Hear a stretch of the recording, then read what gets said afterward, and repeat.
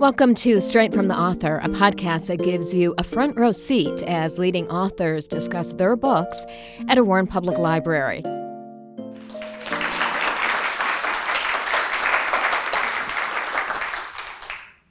I have had the opportunity to speak at a number of libraries thus far, but this one's really meaningful to me. So I am from here. I grew up right here in Warren many years ago, a long time ago.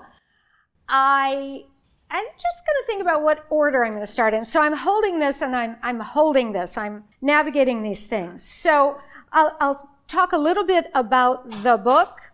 I'll talk a little bit about my life, because the book really is about the life of a woman, a particular woman, but I think it's really, in many ways, reflective of a woman's life. And I've thought more about it. I think it can also be seen as reflective of a male life, perhaps. I tend to think that women's lives are often episodic. Many of us have different chapters to our lives. I think historically men's lives were less so. You know, a man would start at his executive job on Madison Avenue and maybe work that job till he got his gold watch, or he would start at a factory and work that job until his retirement. So men were more accustomed to that. But women, I think, have been accustomed for a long time to having different chapters in our lives, whether we went to college or not, whatever our first jobs were, the chapter of marriage and children, which many women work right along when they do that, some women do not. And then the next chapter, which is the chapter I happen to be in now.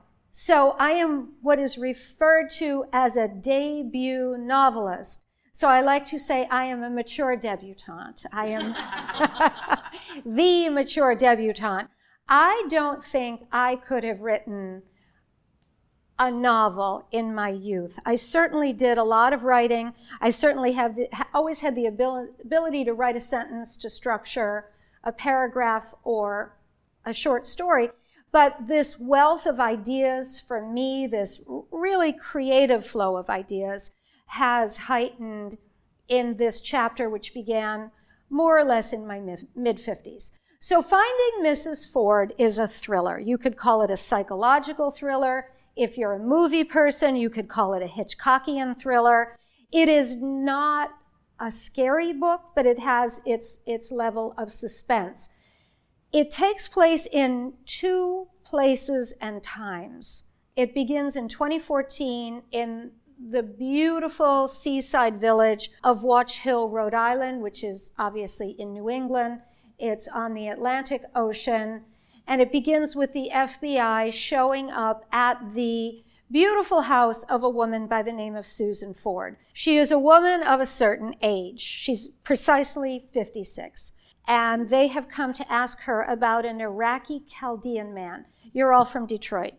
You know what a Chaldean is. Nobody from anywhere else knows what a Chaldean is. I have to explain, but I'm going to state the obvious. The Chaldeans are Catholics from the north of Iraq. They are from the region right around Mosul. And in August of 2014, when the FBI arrives at the door of Susan Ford, it's right at the moment when ISIS is marching into Mosul, and they're slaughtering quite a lot of people, Chaldeans among them. So that is the moment when the FBI comes to her house to ask her about this man, Sami Fakouri. And she says she does not know him. And these two agents from the FBI say, well, that's kind of interesting because we just picked him up getting off a plane from Baghdad to Boston and in a car on his way to your house. So already you're wondering, is she a liar? It's not a spoiler to say she is a liar. So then you go back to 1979, Warren, Michigan, right here. She is a college student. It is the summer before her senior year. She is home in Warren, and her family life is very sad. Her mother has died. Her father is old and sick and dying. And she's home for this last summer, and she takes a very nice, respectable job at a very nice, respectable ladies' boutique called Winkleman's. So I have to explain to people that was really a really beautiful store in the Detroit metropolitan area in the years before there were all these national chains. We didn't really have national chains. So young Susan takes this lovely job and shows up for work her first day, and she is almost hit in her car by another car driven by a glamorous, gorgeous, charismatic girl named Annie Nelson. So Annie is one of those girls who is just irresistible to men and women alike. And I don't really mean sexually. I mean just in her kind of the sway of her personality, the effect that she has on other people. And Susan is no exception to the rule. She is dazzled by Annie. Annie's lively, exuberant, and a fair degree of wild. So about a month into their job lives at Winkleman's, and it's the one in Tech Plaza, and they definitely go to Sanders for cream puffs, etc. Annie proposes that they meet at a different place. They meet for a drink, and she lays down her big idea, and it is the following, that they quit their very nice, respectable jobs, and they go to a discotheque, which is pretty seedy, closer to the edge of Detroit, and they work as cocktail waitresses. Now, I can tell you, mothers in the room, daughters in the room, whoever you are, this is a poor life choice for Susan to make. She should not do this, but she does it. And Susan knows it is a poor life choice, but she makes it anyway. She follows the dazzling Annie into this job. The girls show up in their very skimpy cocktail waitress outfits, and they're like sort of an abbreviated version of a man's suit. They have these dance pants and a white shirt and a necktie and a black vest. So it looks like a suit with just no pants attached. So they go in and they work in this place. This discotheque is run by 3 Italian-American brothers, and there are a lot of Italian-American guys who hang out and Iraqi Chaldean men who hang out there. So that is the setup of the book. What happened to Susan, maybe with Sammy, in the summer of 1979. Sammy is our Chaldean man, Sammy Fakhouri. Why is Sammy looking for her 35 years later, which is a long period of time, and why on earth would she lie about it? Why not just say, yes, I knew him back in the day? So that's the setup. I think of the structure of the book as being that of a roller coaster. The book begins with a gunshot, which Susan, the mature Susan, who is a woman of wealth and position, she's sitting by the edge of the water in her nice little Adirondack chair with her dogs at her feet, and this gunshot goes off and she jumps out of her skin. And you think, well, she's a little nervous. Why would she be so nervous? Because you know very soon on, it's just that, you know, a lot of yacht clubs fire a gun in the morning and they fire, it's more of a cannon, and they fire it at night when the flag goes up and when the flag goes down. And she obviously should know this. She lives right there. So you get the feeling that maybe she's a liar and she's awfully touchy. She's kind of white-knuckling her life. Again, she has wealth, she has position, but she is trying very hard to keep the lid on this life, to keep it under control. And the arrival of the FBI is the signal that it is all about to unravel. So it goes back and forth between 1979 in this area and 2014 in this resort community of Watch Hill and New York City. It reaches a crescendo in the middle of the book where something happens, and then the story kind of starts all over again, so you get it from another perspective. Going back to this idea of a woman's life being episodic, and who are people really? I think in a psychological thriller, you're examining the idea of who a person is, and what are they revealing to you, and what are they concealing from you? And I would say that most people conceal something. Often it's very minor things, but you don't generally know everything about anyone. So Susan Ford is a woman who's concealing a lot. So going back, we can talk a little bit about this idea of identity. I think, as I said, a woman's life is episodic. So a lot of you know me, some of you don't.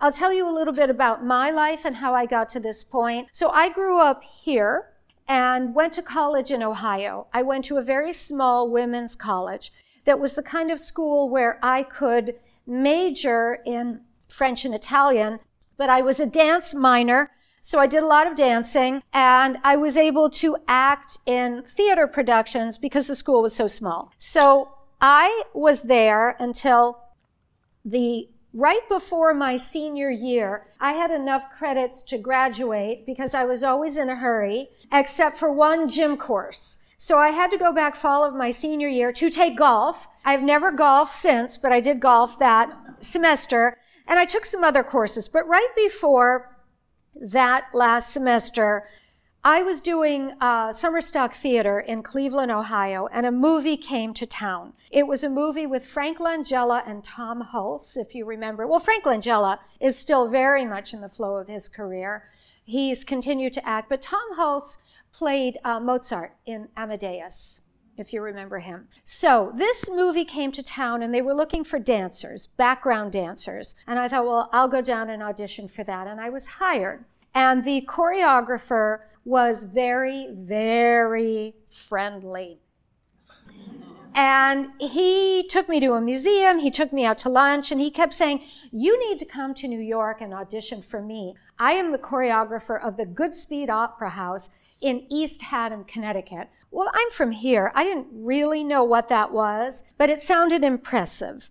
So we did this movie. I did my one little dance number with a bunch of girls. I got to wear a Bob Mackie dress. Does anybody remember those? My Bob Mackie dress was nothing like what Cher wore. Mine was, we were doing this number called In Old New York. So we had these little Dutch girl costumes, and it was like the Amish version of a dirndl. It was hyper conservative and very covered up, but cute. So anyway, I finished college in December of that year. I came back here. I was working at an office right up on Van Dyke, one of those high-rise buildings. I don't quite remember which one. And I didn't know what I was doing. I was thinking, well, maybe I should go to graduate school. I don't know. And I went to an independent bookstore, which I think was on Hoover Road and maybe 11 Mile Road. Was there a bookstore right around there in a mall, a strip mall or something? So I picked up a copy of Variety, which is the theatrical publication. And I was flipping through this, and in the back of it was a notice that this man, his name was Dan Soretta, he was holding auditions for the summer season of the Goodspeed Opera House, and these auditions were at the Minskoff Theater on Broadway in New York City. And because I was young and very naive, I thought, well, I'll just pick up the phone and call the Minskoff Theater in New York City, which I did. So one man answered the phone, and he was very cool toward me.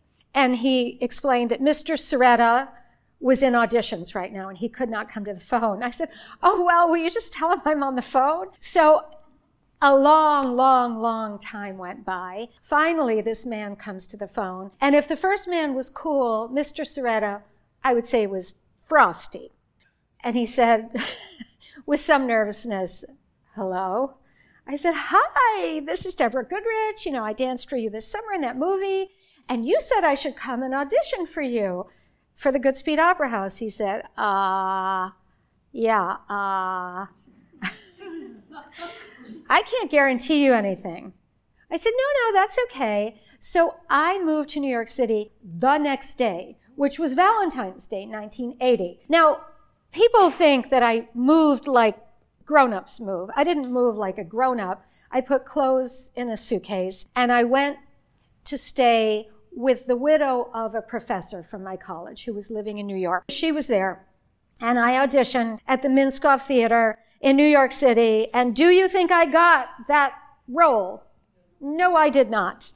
He did not cast me. But I spent about a year auditioning for every musical on Broadway, and there were a lot of them. There were dance studios all up and down Broadway at the time. I'm sure they're still there. They were on the second floor above all the retail and theaters. So I would dance every day, take classes. I was working in a restaurant, and I auditioned for everything and got close. I auditioned for Agnes DeMille herself, if you remember her.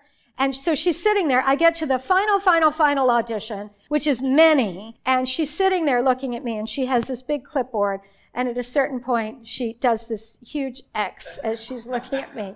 So I thought, all right, maybe I'm not good enough as a dancer. I mean, I was pretty good. I got close to these things. But I think it was evident that I was not good enough. And I absorbed that lesson.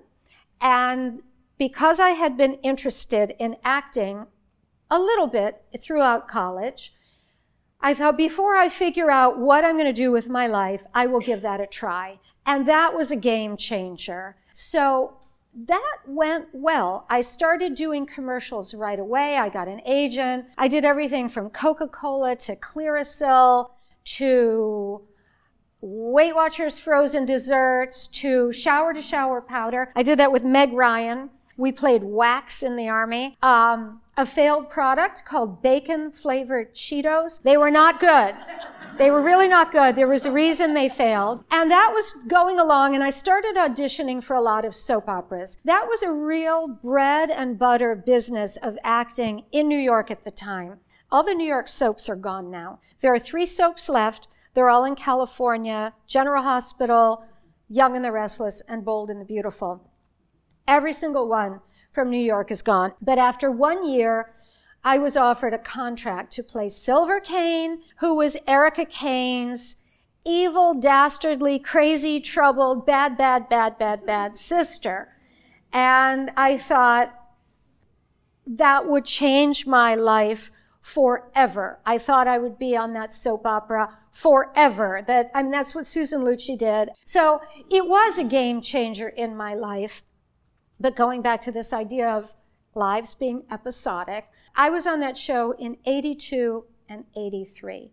And I played, like I said, the storyline was based, did anybody see All About Eve, movie with Bette Davis and Ann Baxter? They took my storyline from that movie. So Susan Lucci, Erica, was not an actress in this case. She was a spokesmodel, which was the name of her job. And I came to town as her sister, and I was plain, and I became more glamorous, and then tried to dismantle her life and make her crazy. So it was a great opportunity, but it was not fun. Playing a really troubled character 5 days a week, 52 weeks a year, 12 hours a day, is psychologically exhausting because you're always steeped in this character. So we would work 12 hours a day and then go home and study our scripts. So by the time I was written out of that, I went to prison. I turned out not to be Silver Kane. I turned out to be some other character, which I found out 2 weeks before I was off the show.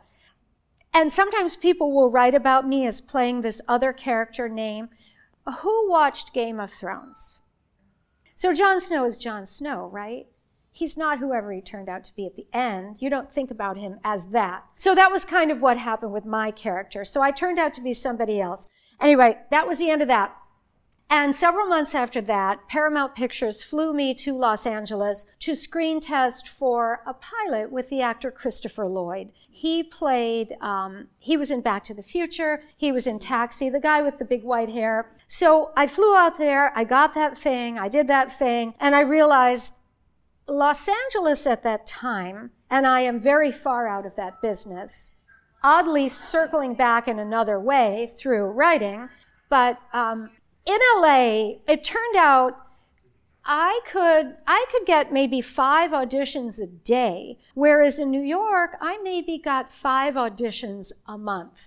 So if you think about anything you're trying to do in life as having a little bit of a numbers game to it, 5 a day versus 5 a month is a very different ratio. So I moved to LA and I worked. One of the things I did, for you younger people or anybody who watches TV now, Ted Bundy is back in the consciousness. They just did a whole story about Ted Bundy. I did the movie with Mark Harmon, where Mark played Bundy, and I played the woman who married him. There was a young woman who married him who believed he was innocent, followed him to his last murder trial in Florida, and ended up married to him. Going back to this idea of what people conceal, what they reveal. So I did that until I got married and had children and continued to work a bit, but it was really losing its charm. In Los Angeles at the time, and this was before cell phones, before computers, home computers and everything, I would get a call at 6 o'clock in the evening to drive 1 hour to pick up a script. And if you've raised children, you know that 6 o'clock in the evening is kind of the witching hour with little ones. You're doing dinner, bath, bed. So it wasn't so much fun anymore. I was questioning the fact that I was killing myself auditioning for movies that I actually wouldn't pay money to go see. And I thought something is wrong with this picture. And the next chapter kind of intervened. My first husband, who grew up in Paris, had an opportunity to move there and help his mother with a project. And I thought, well, this could be really interesting. So we packed up, moved to Paris, and a weird door opened for me. I was hired by a French film studio called Canal Plus. And they were at that moment putting a lot of money into English language films. So they needed native English-speaking readers. So all film studios have readers on their payroll. It's a freelance job. You read the material. It might be a novel that they're considering developing into a screenplay. It might be a screenplay.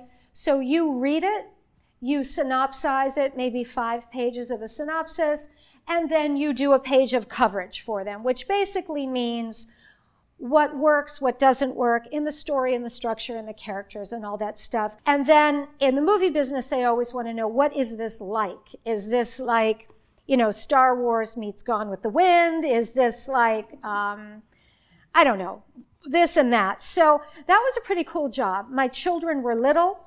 I could go to the park in Paris and read while my kids were playing. It was not lucrative. I made maybe $60, I think, per piece, but I started to let go of acting and think about this more seriously. Then my first husband was hired by Julia Roberts to run her development company. A lot of actors have development deals with studios, and what that is the studio pays for some basic office expenses, somebody to run it, and the studio has the right of first refusal over whatever it is the actor wants to option. So they might pay a little bit of money to buy a script and then put it in development, and the studio has the first right to say yes or no. So we came back to the States. Julia wanted to live in New York. We moved to New York. And then, let's think about who people are, what they reveal, what they conceal. I was hired by Harvey Weinstein. I was the story editor at Miramax Films. That was an incredible job. It was really my writing school. Miramax Films in the 90s got the best of everything crossing the threshold. The best of the written word came in our door, and I got to edit incredible material. But back to Harvey. So I didn't know about his sex life. And I watched that all very closely because many people in the industry were saying, everybody knew. But I would argue people compartmentalize. You think back, the whole scandal of pedophile priests in the Catholic Church. Many people in this room grew up Catholic. Some people knew about that. Certainly the poor victims knew about it. But many people didn't know. You don't always know these things. So Harvey, I did not have that experience of him.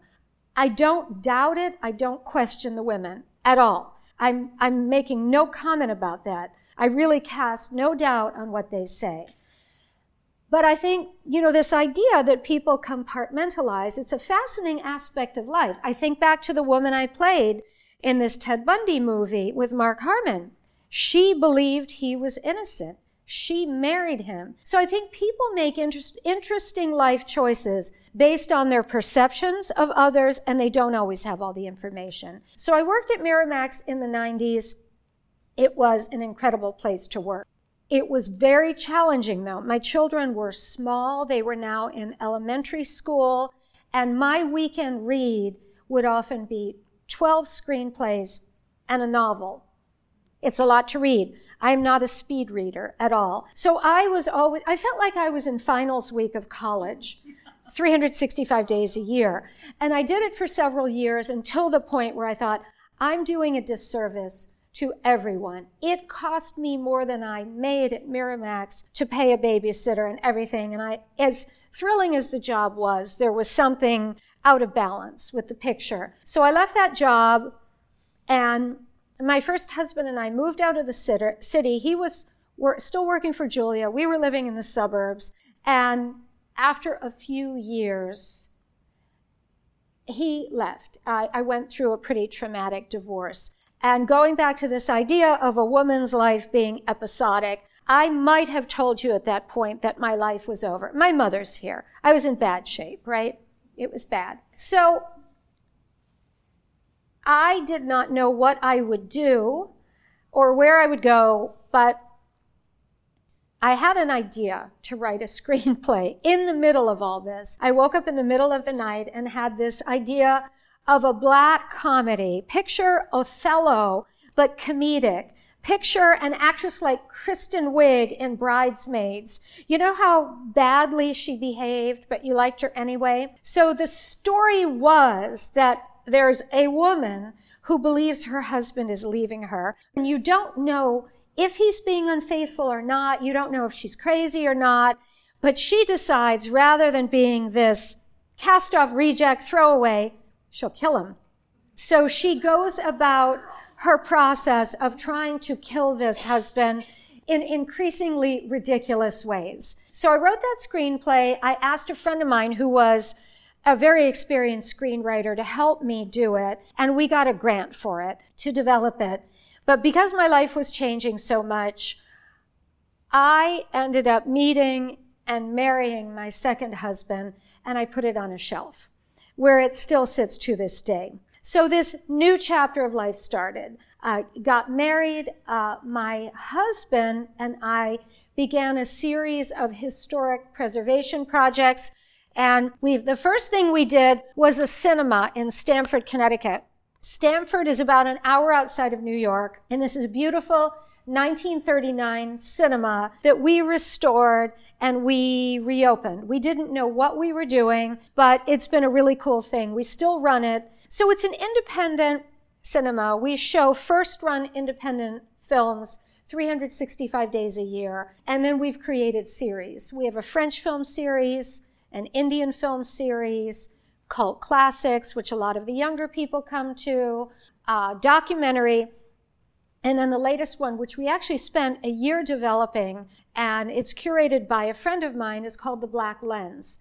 And I was very interested in joining this conversation about what's going on racially in the United States of America.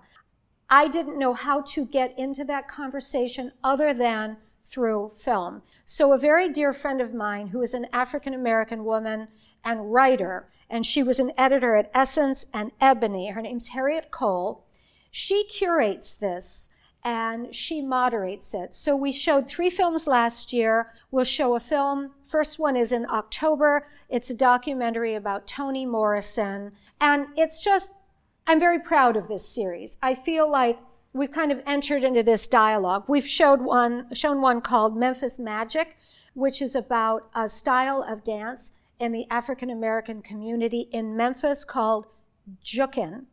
It's incredible. It's a cross between hip-hop and ballet. And the young people, because it's done on the street, they wear these very thick tennis shoes. And a lot of the dance is done up on their toes. So anyway, we had the director come, a very vibrant evening. So that is one of the things I do. I run the Avon. We've restored some hotels. We've done a lot of that kind of stuff. But as we were going along, I continued to write. I belonged to different writing groups. I got a lot of encouragement about my writing. And through the Avon, I had an active writing relationship with the actor Gene Wilder. Gene lived in Stamford, the town where our cinema is. Gilda Radner had bought this beautiful colonial farmhouse. She died. She left it to Gene, and he and his wife Karen lived there until his death. So in this writing correspondence we had, he said to me at a certain point, "Are you a writer? I think you're a writer." And I said, "Oh gosh, maybe. Kind of, yes." And very graciously he said, "I would be honored to read something that you've written." So I sent him that screenplay. And he read it, and he got back to me with very positive comments and a lot of encouragement. So for me, in this chapters of life thing, when I hit my mid-50s and my youngest child left the house,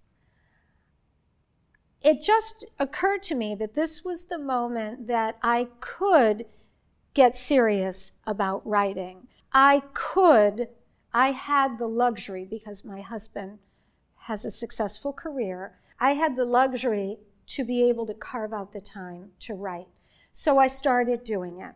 About 6 months in, I was sitting having lunch with my friend Harriet Cole, the one who runs the Black Lens, who's written 7 books, and she said to me very kindly, "And how many days a week do you write?" I said, "Oh, Harriet, I write 1 day a week." And she looked at me, she said, "You are never going to finish your book writing 1 day a week." So I listened to Harriet. A lot of writers will tell you there's kind of a tyranny that you have to write at the same time every day. I can't write at the same time every day. I run the Avon. I'm very involved with this hotel that we restored. I have a lot of different projects. So I have time, but I don't have time at the same time. I can't write at night because I'm done. By 5:30, I'm finished. So what I would say to you if you're a writer is just know yourself. So what I've done is I go in my trusty iPhone and I chart out about 3 months going forward, at least 3-hour windows, 3 hours plus. I try to do it every single day. I go to a room at the far side of my house. I have a home office. I can't write in my home office. It's got everything in there. It's got the bills. It's got the phone. It's got the mess. It's got the folders. That is not conducive to writing. So I go to this room at the far end. I live on a river. It's a conservatory, and it looks straight out at the river, and it's very peaceful. And every time I sit at that table, I write. So I chart out these time slots. And for me, so I started my book 5 years ago. And the process was, it took about 1 year to have a first draft. At that point, I went to a writer's conference, which I would advise any writer to do. Because at these conferences, they have all these workshops. You can, take a workshop on self-publishing, on getting an agent, on marketing your book, on every single aspect of it. And at the conference, there was the opportunity to pay extra to have a 20-minute session with an agent or a 20-minute session with an editor at a publishing house. And I thought, well, I'll do one of each, and you turn in 40 pages of your book. It has to be the first 40 pages. And then they sit with you for 20 minutes and tell you what works and what doesn't. So the editor at the publishing house was fabulous. She was constructive. She had an analogy about what I'd written thus far, which was very helpful. She said, "What you have now is a layer cake. And what I would like you to think about is braided bread." And I thought, okay, I get that. I understand what that means. The agent was horrible. He was a jerk. I don't think he read my material. He sat back, he folded his arms, he was condescending. But that was helpful too, because you do encounter people like that in life. I connected with actually the head of the conference and her number 2, and they did freelance editing. So I thought, well, I'll hire them. I need to hire a freelance editor and see what's working and what's not. So they said, We will read it. We will get back to you in 2 months. We will send you 2 pages of notes, and that's what we will do. 2 weeks later, they called me on the phone. They said, we need to meet. So I met them, and they absolutely loved the book. So I worked with them for the next year on revisions. Writing is revising, revising, revising. And at the end of that second year, I got an agent, and I got a very big agent at, oddly, a film company, CAA, which is one of the biggest film agencies in the world that has a literary department. And my agent said, your writing is gorgeous. I was gobsmacked by the surprise in the middle, but will you consider bringing the book more fully into the realm of thriller? So that began the process of the next 2 years of revising it, submitting it, and getting rejections. The book was rejected at least 30 times. Why? So, there are a million reasons why editors reject books. I think the biggest reason is the editor's job is always on the line. And if you're an unknown quantity, particularly of my age, I think there is ageism in that business. And I think it's a hot and sexy story to have a 25-year-old first-time writer, and that sounds good. But at my age, I don't know. I'll never know. But at the end of 2 years, 2 offers came in. We chose one, and that began this last year, which is really the business of the book, which is all of the cover design, the marketing, and setting up this plan to get the book out there. The book has done really well beyond kind of what I would have thought. It was reviewed by the New York Times, by People Magazine, Kirkus Reviews, Forbes. I have all these review blurbs here. And then what I'm doing now is just going out and meeting people and talking about the book. So people, generally speaking, there are writers in the room, and people always want to know how you do it. There's also the avenue of self-publishing, which is a very viable avenue now. It is not like the old days where it was more of a vanity production to self-publish your book. A lot of very respectable books are self-published. So that has been my journey up to this point where we meet here today. And it's really an honor, like I said, to be here in Warren. And it's just really a pleasure to be here in Warren. Thank you.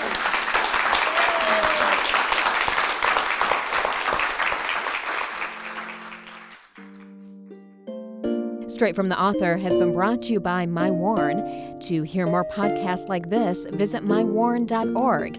Again, that's mywarren.org.